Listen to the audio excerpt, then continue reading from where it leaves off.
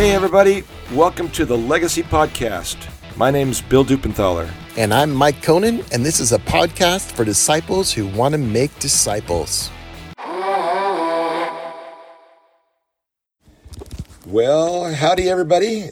As you heard, we're back, Bill and Mike, and we are in the middle of a series that we've been talking for, I don't know how many weeks now, but around the theme of HNL, whole nother level, taking different aspects of our life to the next level, and just seeing what we can do with our walk with Jesus, our family, our marriages, our parenting, and what it looks like in the workplace and around finances and friendships and all these kind of things we've been talking about, taking things to the next level. And today I'm really excited about.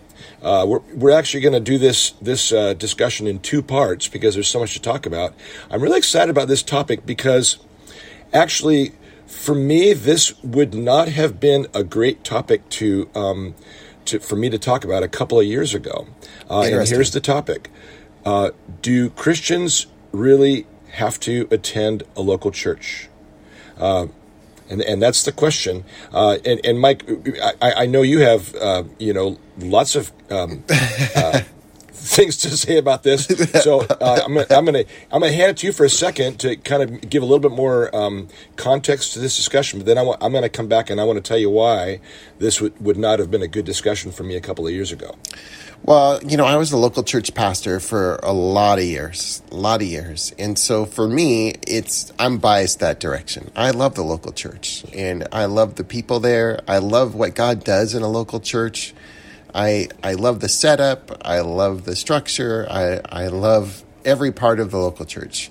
At the same time, I can freely say that as soon as the local church has me become their pastor, it's messed up, and so there's going to be broken people there. And that's what R.C. Sproul's old line was. Any church that would want me as their pastor, I know is messed up from the beginning. It's going to be full of sinful people.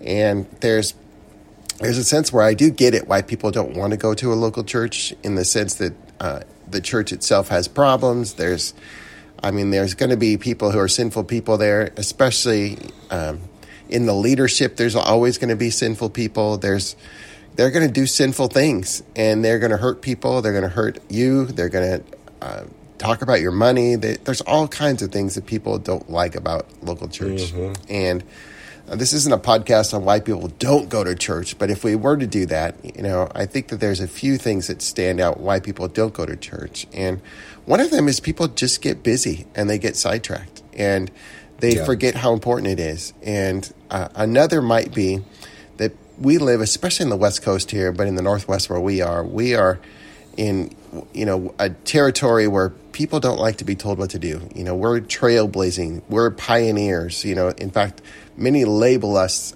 as pioneers on the West Coast because that's our heritage. Our heritage was, I know nowadays it isn't that way, but our heritage is people, trotting across in the wintertime, losing wagon wheels to get out here, and people dying. Half the people that started the journey didn't make it out. That's our heritage. So we are tough, rugged, individual people, and so there's a sense where people don't really love church and don't like to be told what to do. But I when we were talking about it, and I wrote an article that we're going to reference quite a bit today, and you could see it on our website there at r2legacy.com. And we're going to go through the 10 reasons that I had talked about in that article for why should people go to church? And again, this is about taking your church to a whole nother level too. This is not a defense of the church, but this hopefully will give you some reasons why you might want to think about making a recommitment to the local church. Yeah. So in 2020, as everybody knows, the church is all closed, and for depending on which local church you went to, some stayed closed longer than others, and some gradually opened up with masks, and others were fully, non-masked, and that was a very divisive time, and many people left the church that they were going to because they didn't like how they responded to the COVID thing, either direction, and and it was a tough time for churches, and many churches have still not recovered from that, and there are many churches, and I don't know, you might, Mike, but I don't know the statistics, but I feel like most churches maybe lost up to 50% of their congregations. Do you know a statistic on that? I don't know the stats. I know that coming out of COVID was unfortunately a real pruning in the life of the local church. Yeah, a lot of people left. Yeah. So this is this topic, I think, is still very, very pertinent, because I've talked to a lot of people that used to go to church that still haven't made it back, and that was us in 2021. Even after our church had opened up, we, my wife Jody and I, we just kind of didn't make it back, and we were like, wow, this is nice. We've got like a whole weekend, and not interrupted by half the day on Sunday's gone, and we just kind of got used to not going to church. And it wasn't until Christmas of 2021, so like at least a good year and a half after the churches closed with COVID, that we finally made it back on Christmas Eve to church, and we sat through that Christmas Eve service. I mean, not bawling, but yeah, I mean, eyes moist, tears of joy.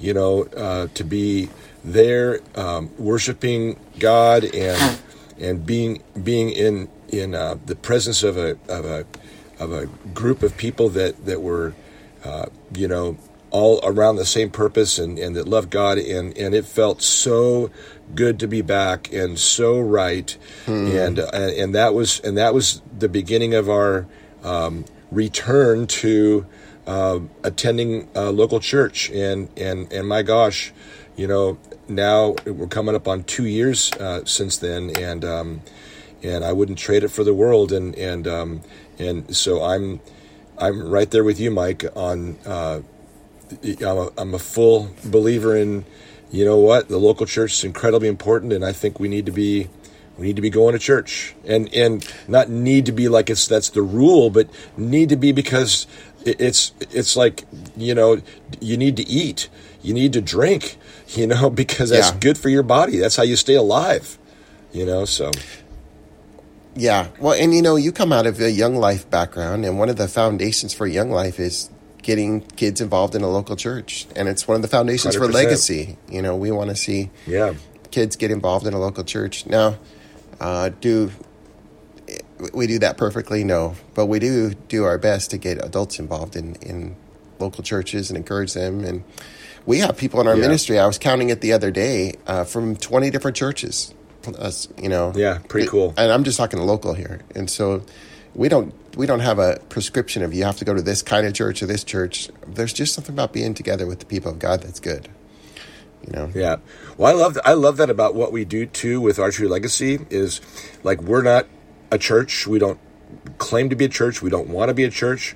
Our goal isn't like gathering as many people as we can, to say, hey, I'm a legacy person. No, our goal is to raise up people that are going to be followers of Jesus, and are going to be disciples who make disciples, and are going to be enriching and helping to grow their local congregations. And I just want us to be cheerleaders to that effect. Yeah, it's true.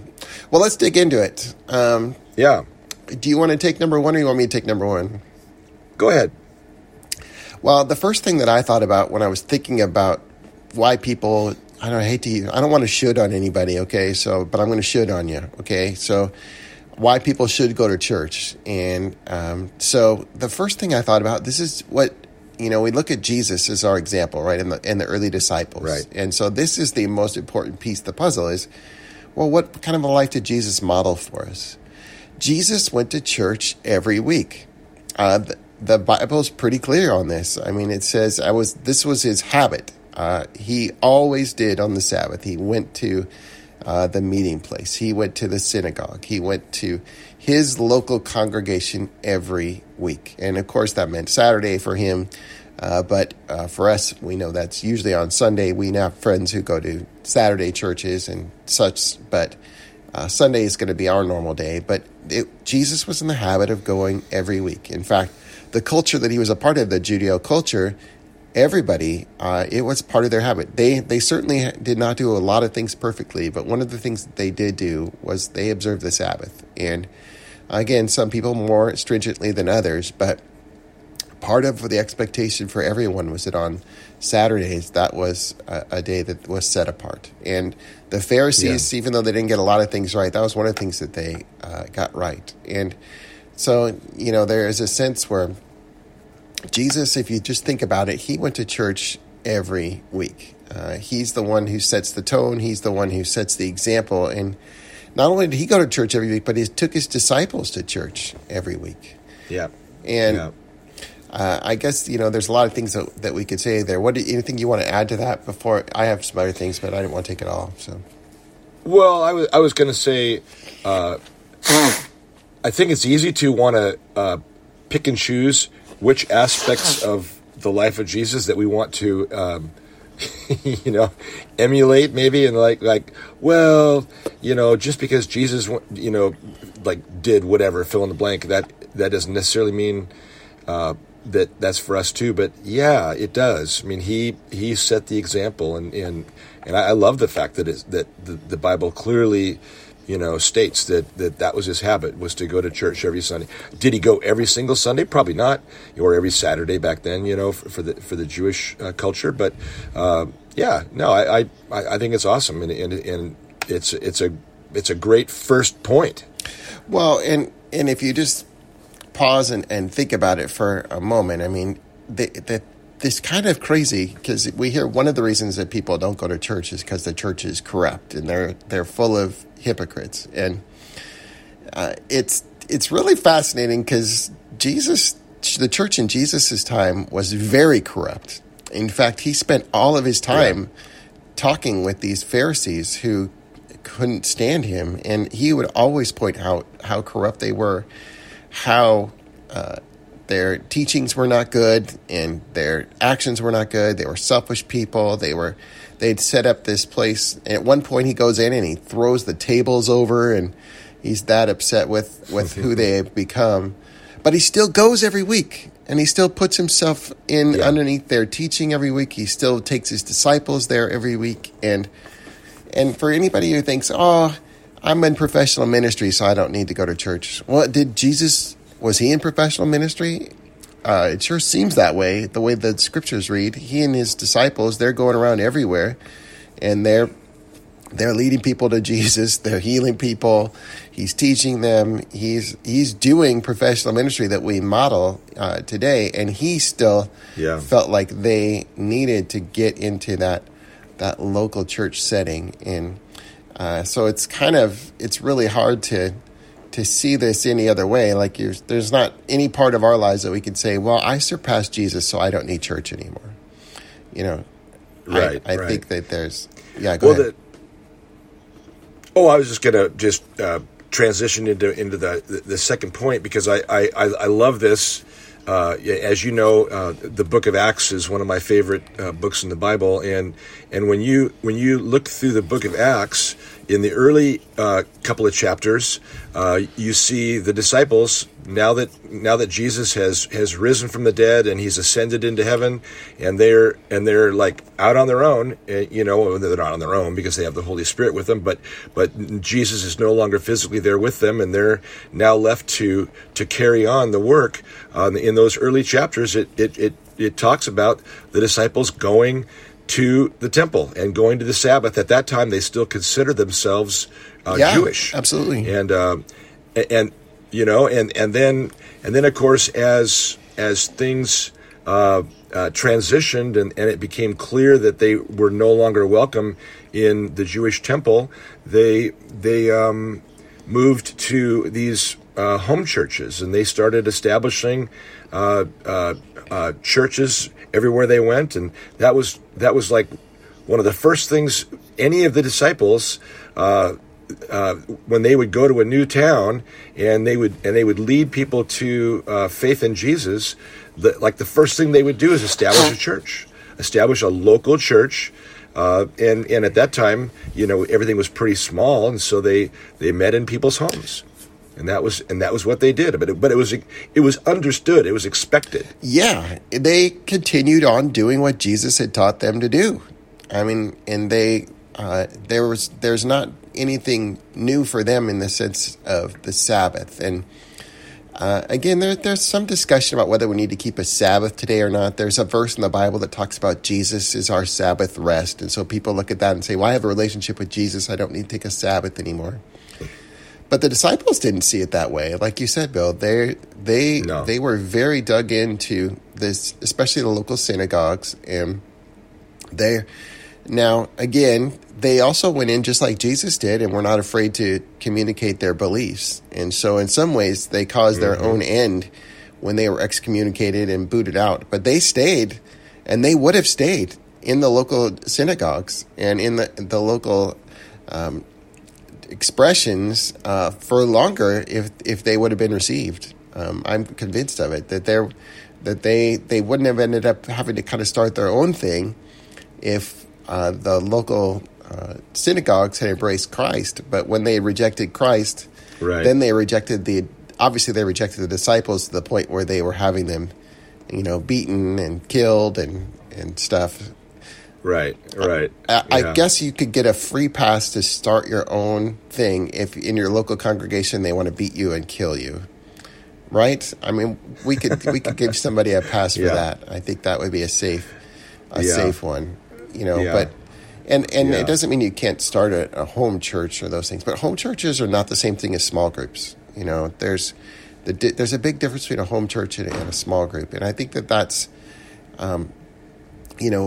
we'll talk about that more as we talk about some of these things in there. But that was the other thing that I wanted to say about Jesus and the disciples is they had their small group. These guys had a small group. They were a small group. Right. In fact, they always were. And that didn't replace going to church. It didn't. In fact, it probably enhanced it quite a bit because they went together. And it was a part of what they did together. And it was a pretty neat thing. And so, yeah.